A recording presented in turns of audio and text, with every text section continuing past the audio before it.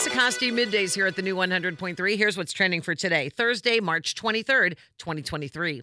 Donnie Wahlberg is back to host season 5 of Very Scary People. He's the host and executive producer of the true crime series. It takes a look at multiple diabolical killers and the crimes that put them behind bars for life. He said in a press release, "I could not be more excited for a new season of Very Scary People to air on Investigation Discovery. With each episode, we bring new insights into the lives of terrifying criminals to create awareness and hope this knowledge helps prevent similar crimes from happening in the future." It premieres Sunday, April 16th at 8 o'clock.